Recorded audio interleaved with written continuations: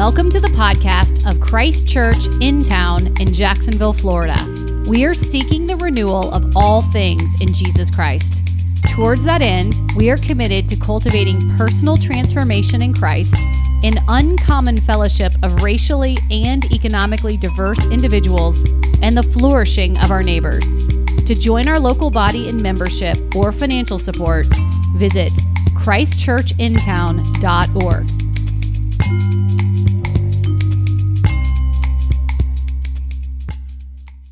Well, we are continuing this morning. We are on the second to last week of a sermon series in the book of 1 Peter. And so this morning we'll be in 1 Peter chapter 5.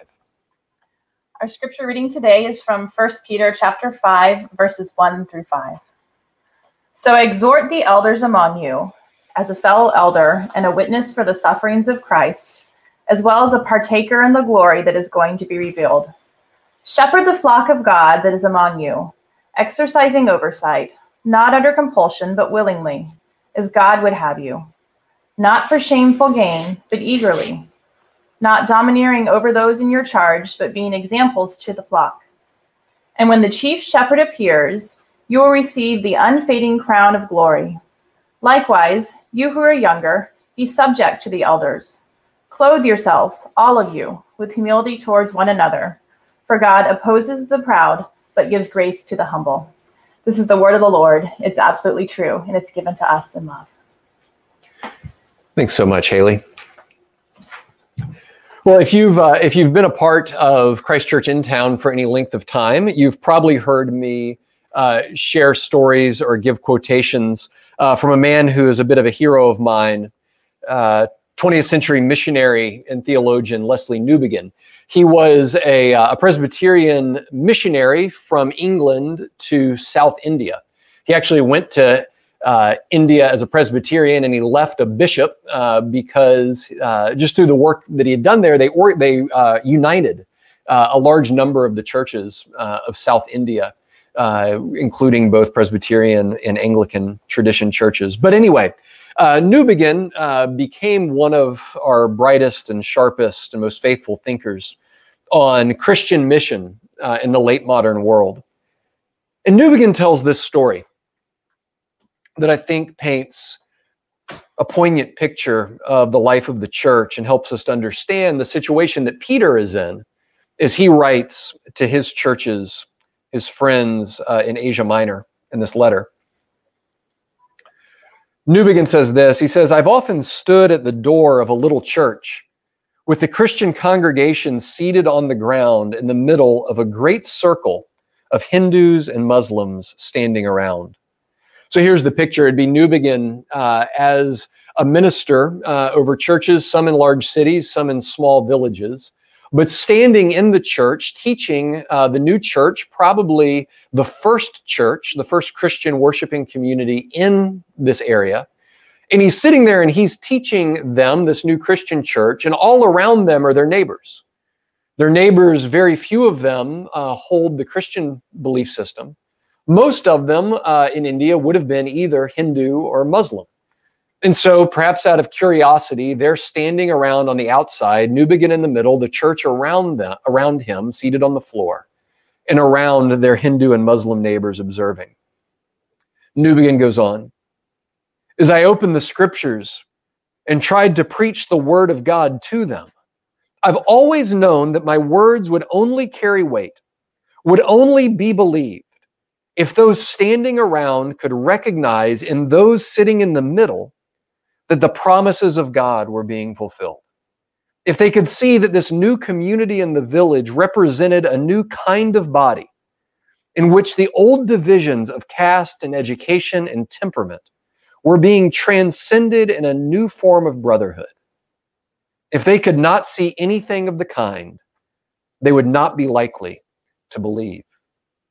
And so here's Newbigin, a Christian missionary, someone who's left so much and loved the Indian people and immersed himself in their language and their culture. And here he is preaching the message of the gospel to the Christian church gathered. And yet he knows that his message will only be believed by the community if when they look at the church, they see something that makes the message credible. If they see something in the church of the reconciling power of the gospel, if they see something in the lives of the Christian community, something that's attractive and beautiful and compelling, that demonstrates the character of Christ and his message. I love that picture because I think it is the picture of the church, right? I think Peter knew that that was the situation that his churches were in, right? Under the Roman Empire, where most of their neighbors did not believe what they believed. He's called them an outpost of exiles and strangers living in the world. And so Peter knows that the message of the gospel will only have credibility to the Romans around them if in the church they see a different kind of community, a different kind of life. And friends, I believe that that is exactly the position of the church in our day, right? That our neighbors who circle around us, perhaps not literally as in Newbegin's picture, but the friends that we live our lives with, our family members, our neighbors, those that we're friends with on social media, those that we work with, that they observe us, that they know us, that they see us.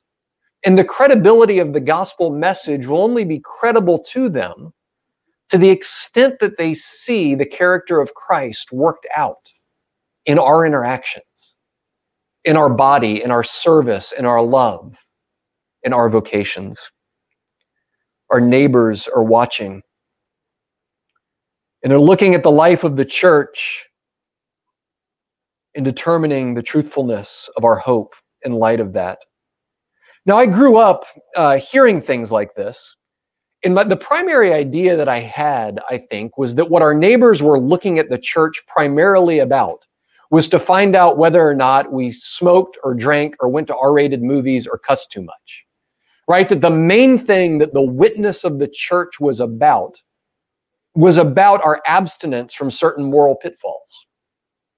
And yet, if you look at, now Peter is concerned with the moral formation of his community, right? In chapter 4, he says things like, don't be given to your former way of life of drunkenness and debauchery and orgies, right? So there is a part of this that is about the moral formation of the Christian church. But overwhelmingly, his focus is on the posture of the church in taking on a posture of Christ-like submission, love, and service. It's about the capacity of the church to be a new kind of community, marked by new kinds of relationships, marked not by the vying for power, competing with one another, but rather laying down their lives for one another and for the church and for their neighbors. I'm going to read this one sentence in Newbegin again. Whether the new community in the village represented a new kind of body in which the old divisions of caste, education, and temperament were being transcended in a new brotherhood. The divisions that plagued Indian society, a rigid caste system, sharp divisions between the well-educated and the poorly educated, the upwardly mobile and the permanently downtrodden. That they should be able to look in the church and see unity in the areas in which they would be used to seeing division. To put it into our world, our neighbors ought to be able to look at the church and say, you know what, out here in the world, Black folks and white folks seem to be full of suspicion and judgment at one another. They seem to be judging one another almost entirely by prejudice and separated in their lives. But in the church, they seem to love one another. They share their stories. They talk through their differences. And they work through it with brotherly love. They ought to be able to say, you know what, out here in the world, Republicans and Democrats are at one another's throats. The donkeys kicking at the elephants and the elephants kicking at the donkeys. They view one another with suspicion and judgment and prejudice and anger, refusing to offer one another charity or the benefit of the doubt. But in the church, there seems to be something that transcends those differences, a unity that is deeper than the differences of opinion and allows one another to reason together as respectful human beings in a family. Out here in the world, Rich and poor may hardly ever interact. But in that community, they share their lives, they share their stories, they share their possessions, they share their influence with one another in a beautiful way. The message of 1 Peter, the message that Leslie Newbegin is talking about, and the message that I'm suggesting, is that the church is the way that the message of the gospel gets lived out and proclaimed in flesh and blood. But now the problem for our church in our situation is that we are not in India, right? We are not the first church in a community that formerly held other beliefs. We're not a first-generation Christian church in Asia Minor surrounded by Romans where all of our neighbors are saying, a church, I wonder what that's all about. No, we live in the United States and in the southern U.S. at that, in which you likely don't have a neighbor that when you say you're a Christian goes, a Christian, I've never heard of that. What's that all about? When you say you go to Christ Church in town, they're not likely to say, a church, I've never heard of one of those. No, instead, we live in a world where most of our neighbors, whether they be non-believers, whether they be believers of a different faith tradition, whether they be people who once grew up in the church and have left it behind, most of our neighbors have some experience with the church, out of which they've already formed certain assumptions about the life of the church.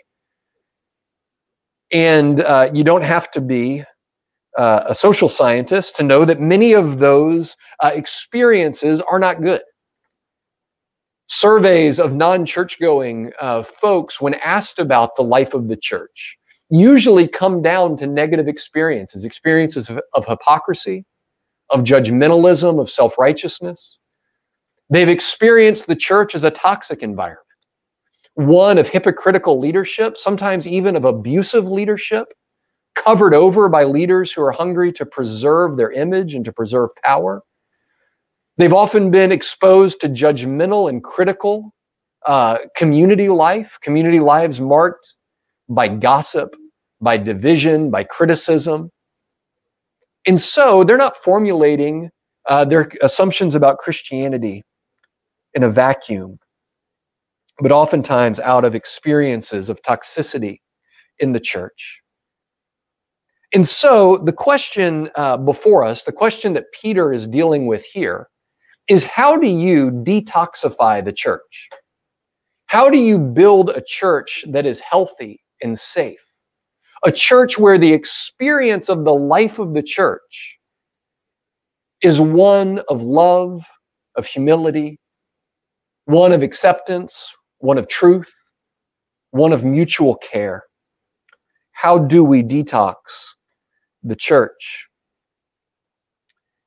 And for Peter, the antidote that he's going to offer for the toxicity of the church comes down to one word. He's going to have other words, but the word that is at the center of this section is humility. Humility. Look at verse 5.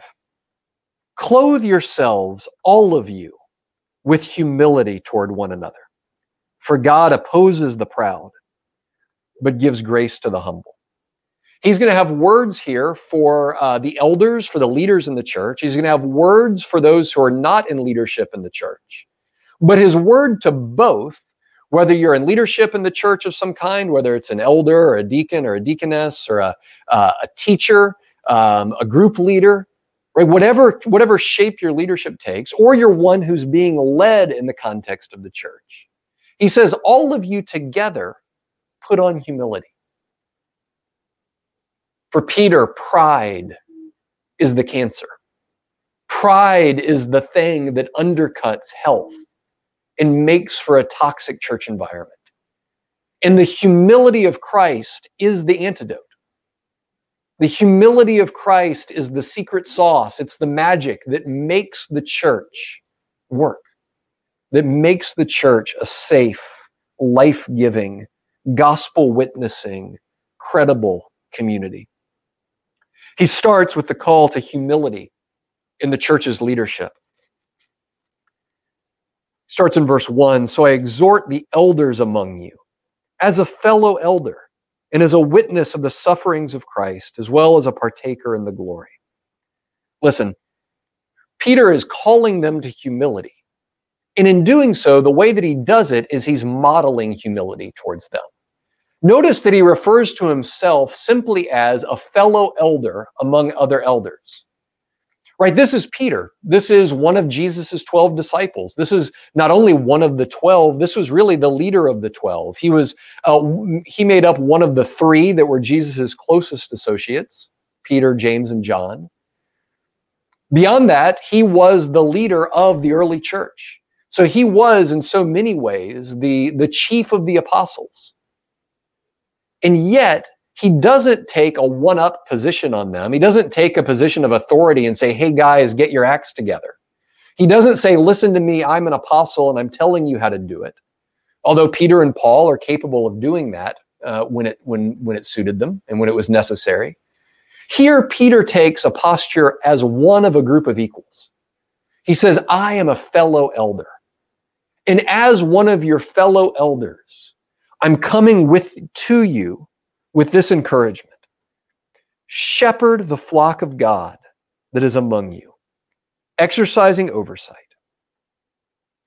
Peter picks up on the word that really is the metaphor for Christian leadership throughout the pages of the Bible.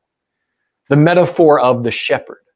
That a leader wasn't meant to be a princely lord who ruled over his people. He wasn't meant to be a warrior who subjugated his people. He was meant to relate to them like a shepherd would to his sheep, with love, with care, with foresight, with protection, with strength, but with tenderness. And so Peter says, as a fellow elder, shepherd the flock of God that's among you. He leads the way in humility. And it's always worth noting, Peter was this is not Peter's natural tendency. Peter was not by temperament a gentle, humble kind of guy. If you read the pages of the Gospels, Peter is most often brash and arrogant, confident of his own goodness. Peter is not someone who was reluctantly pushed or drawn into leadership. He was someone who tried to take it. Peter was very often someone whose own attitude and whose own arrogance and whose own quickness to speak got in his way. So Peter's humility here is a hard-won humility. And it's a humility that came into his life through brokenness. It's a humility that came into his life through his own sin and experience of grace. Right? Remember when Jesus began to talk about his death, when Jesus began to try to talk to his disciples about the reality of his coming crucifixion. And he said, actually, all of you are going to scatter and abandon me. Peter said, not me. Even if these other 11 jokers run away from you, I'm going to be the one who holds fast to you. I will never, ever, ever disown you. And within a few chapters, Peter's cowardice and his weakness has been revealed. 3 times he's denied even knowing Jesus. In the moment of testing, Peter was proven a coward. After Jesus' resurrection, Peter is covered in shame and in guilt. And what does Jesus do with Peter? He doesn't castigate him. He doesn't disown him. He doesn't kick him out of the club. He doesn't say, Peter, I was going to use you in the church, but no, I don't use cowards like you. No, he appears to Peter. He fixes him breakfast. He sits down 3 times. He asks Peter, Peter, do you love me? And just as 3 times Peter had denied him, he says, Lord, you know that I love you. And every time Jesus tells him in 3 different ways in that story from John 21, tells him, Peter, do you love me? Yes, Lord, you know I love you. Then feed my lambs. Tend to my sheep. Feed my sheep. Jesus has given Peter the job description of a shepherd. Now sufficiently broken, sufficiently humbled, he says, Peter, you're not going to rule over the church like a king, but you do still get to tend them as a shepherd. In fact, now finally you're qualified to tend them as a shepherd. because you've learned through a familiarity with your own brokenness, through your own weakness, through your own need of grace, what a shepherd does, that a shepherd loves, that a shepherd forgives, that a shepherd restores. And so Peter says now, he says, to my fellow shepherds, right? Just as I've been given this calling to shepherd, I'm talking to you as my fellow shepherds, fellow leaders in the church of Jesus. He tells them, verse 2, exercising oversight, not under compulsion, but willingly. Not under compulsion, but willingly, as God would have you. Not for shameful gain, but eagerly. Not domineering over those in your charge, but being examples to the flock. Right, this is Peter's instructions to the elders. He's saying, don't domineer over people. Don't command them with a heavy hand. Right? Remember what Jesus' charge to Peter was. It was feed my sheep, tend to my sheep. It wasn't go and get yourself some sheep of your own, right? It wasn't go and build a flock of your own. And so Peter says, these sheep are not yours to domineer over, right? These are Jesus's people, right? The church belongs to Jesus. In John chapter 10, he tells us, I am the good shepherd, right? Jesus is the shepherd of our souls, the shepherd that means that beyond him we shall not want. Peter reminds them of this in verse 4, when the chief shepherd appears, you will receive the unfading crown of glory.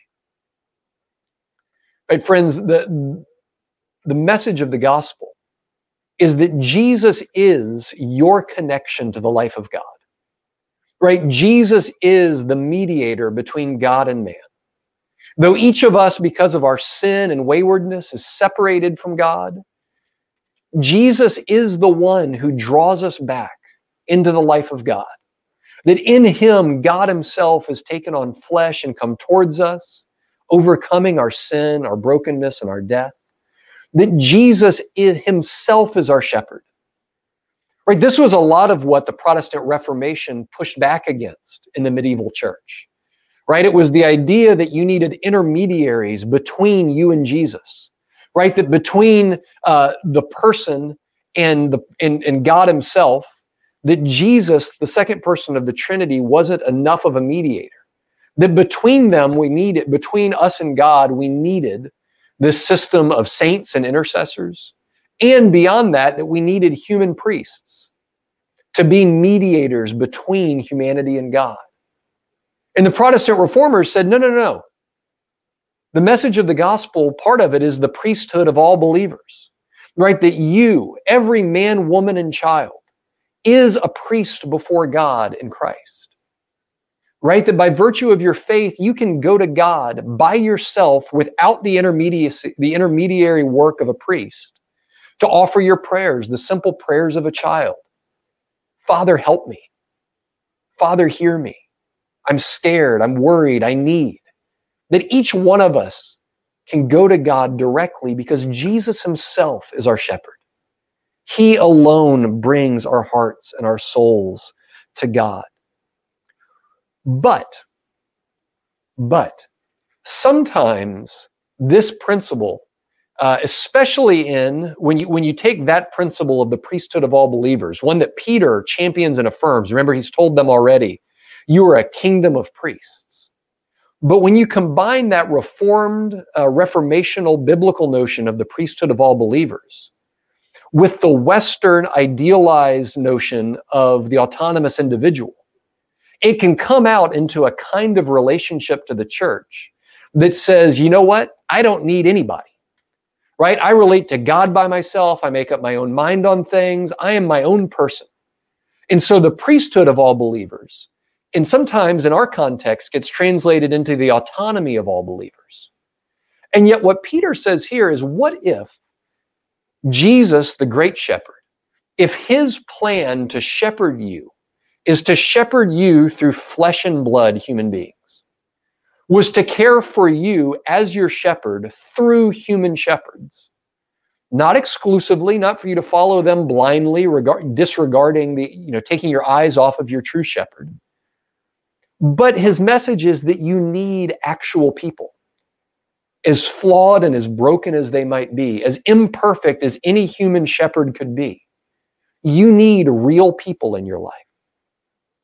Yes, you need the community of flesh and blood people in the church, loving you and caring for you, encouraging you and challenging you.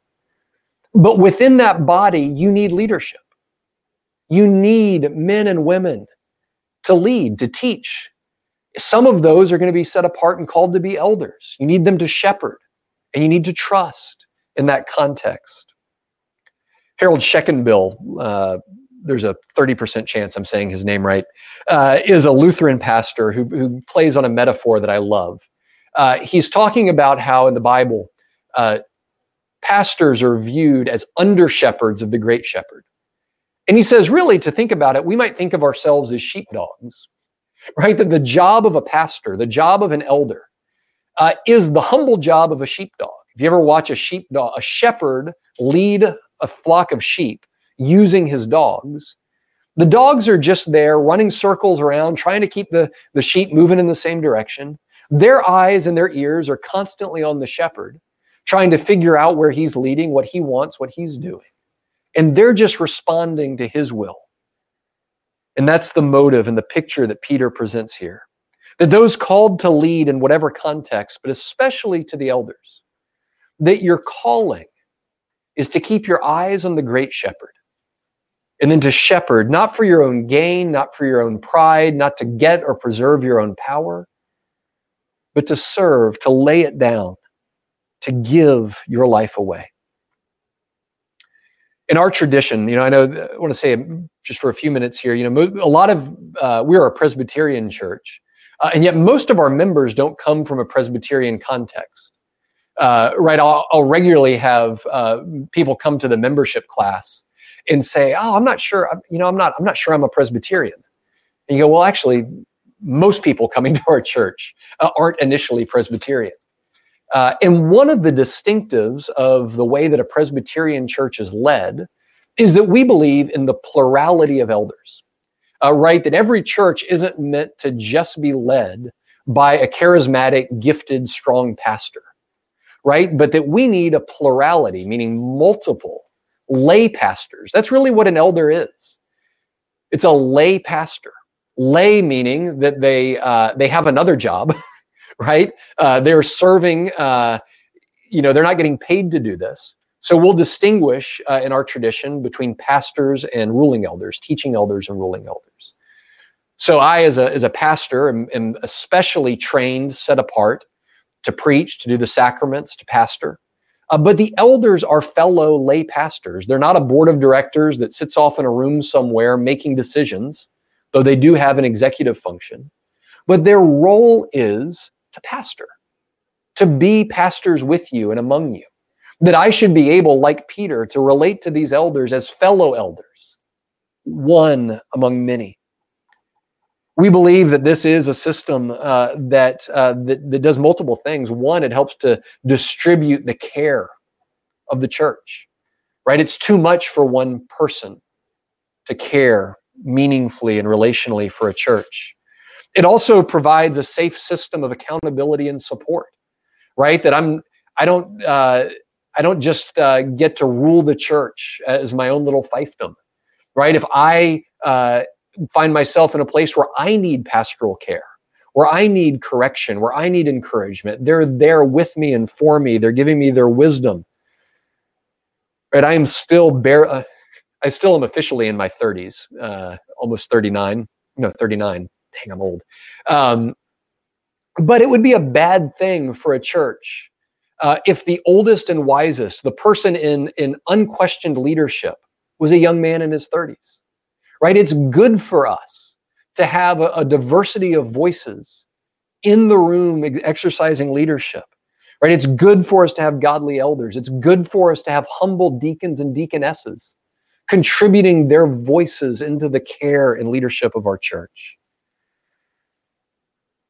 And so in whatever capacity you lead, whether it's as one of our elders, whether it's as a deacon or a deaconess, whether it's working in the children's ministry, leading or contributing to a group, whether it's working with or leading a team.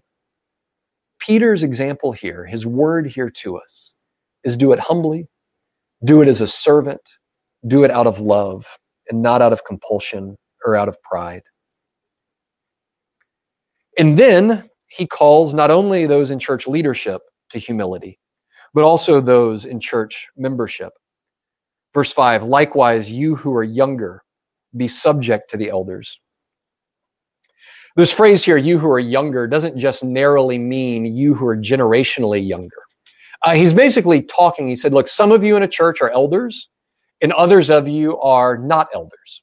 So on the spectrum of elder to not elder, the younger that he's addressing are those who in this situation are being asked to trust and in some ways submit their life to the direction and care of these spiritual elders and shepherds and pastors. And he's saying there to do so with humility, to do so with a gentle spirit, to do so without grumbling, to do so without complaint or gossip. You know, it is the dynamic of leaders complaining about their people and people complaining about their leaders is a dynamic that we see in the Bible going all the way back at least to Exodus, right? What seems to happen between Moses and the people every second chapter is they get mad at him. So they complain to him. He complains to God about them, right? And then God either punishes or relents. But there's this cycle that can happen between people and their leaders where there's a cycle of grumbling against one another. God, why didn't you give us better pastors? Why didn't you give us better elders? And then pastors going to God and going, God, why didn't you give me a different church? A bigger church, a church without so many difficult people, whatever it might be, a church that gives more money. Whatever it is, we get into a place with one another where our hearts are marked not by love, mutual submission and service, but by pride, complaint, gossip, and arrogance. And so what happens in that setting? Well, in the US, I'll tell you what happens in that setting. People leave churches, right? You go to find a church that you fit in better, where you like the shepherding direction better. And pastors hop around at churches, right? Pastors go from church to church. People go from church to church.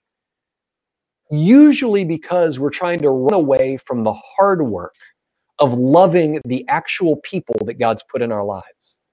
Running away from the actual flawed human beings that God has given us as elders and shepherds, or that he's given to us as brothers and sisters in Christ.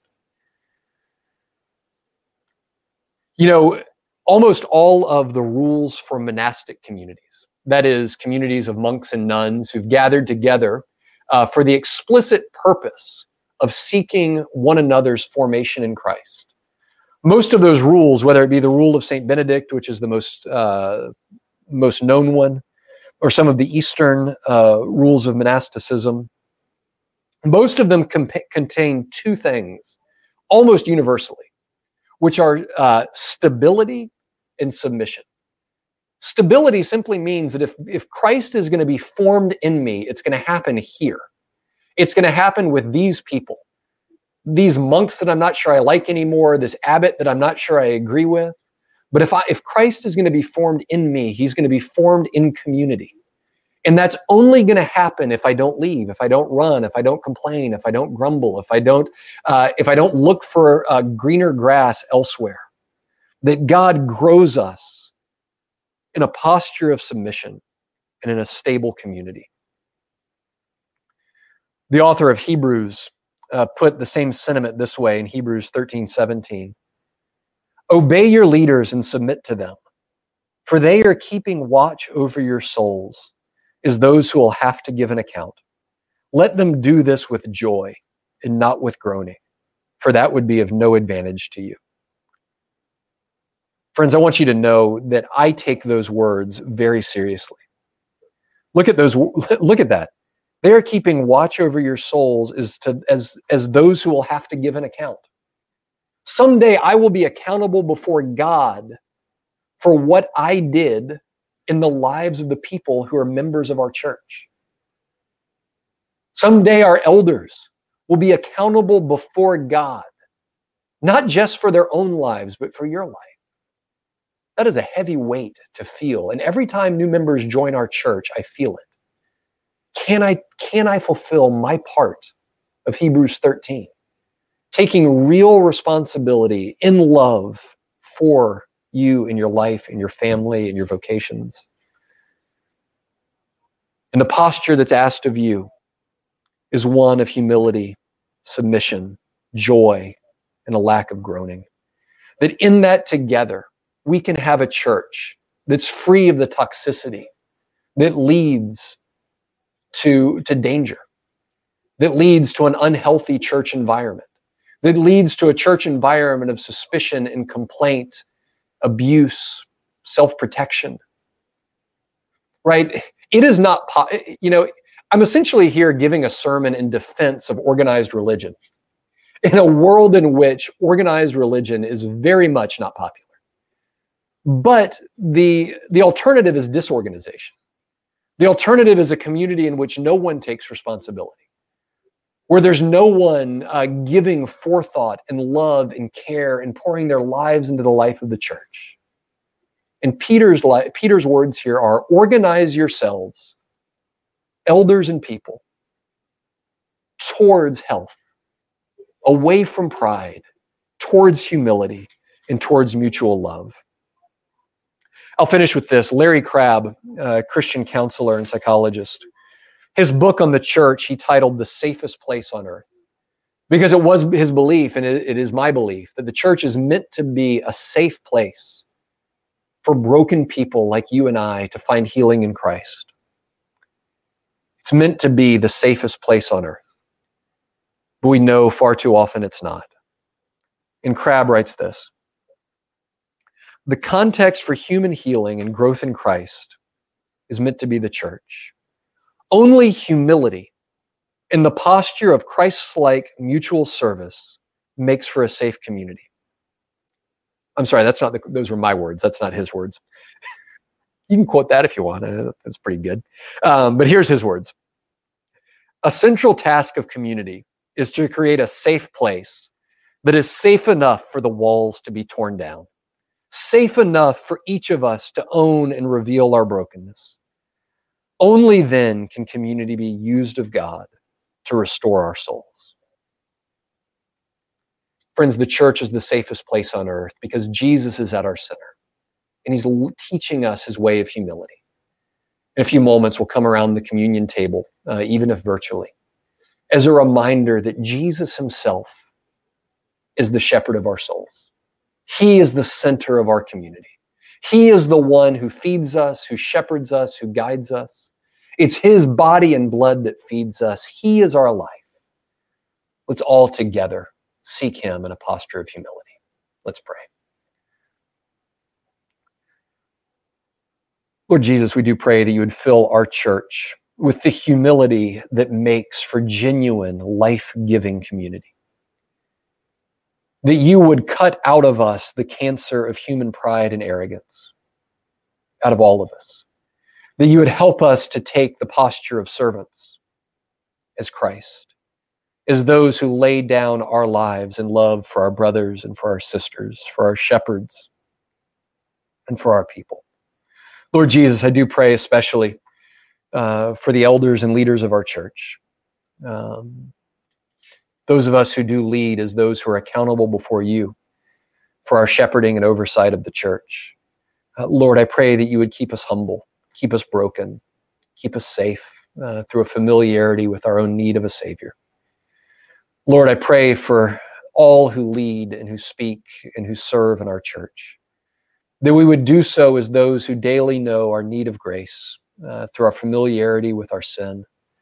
That we would do so as those who acknowledge the gifts that you've given us and who steward and shepherd them with faithfulness.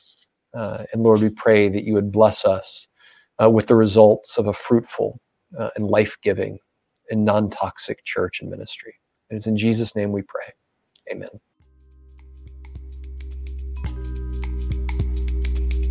for listening to our podcast.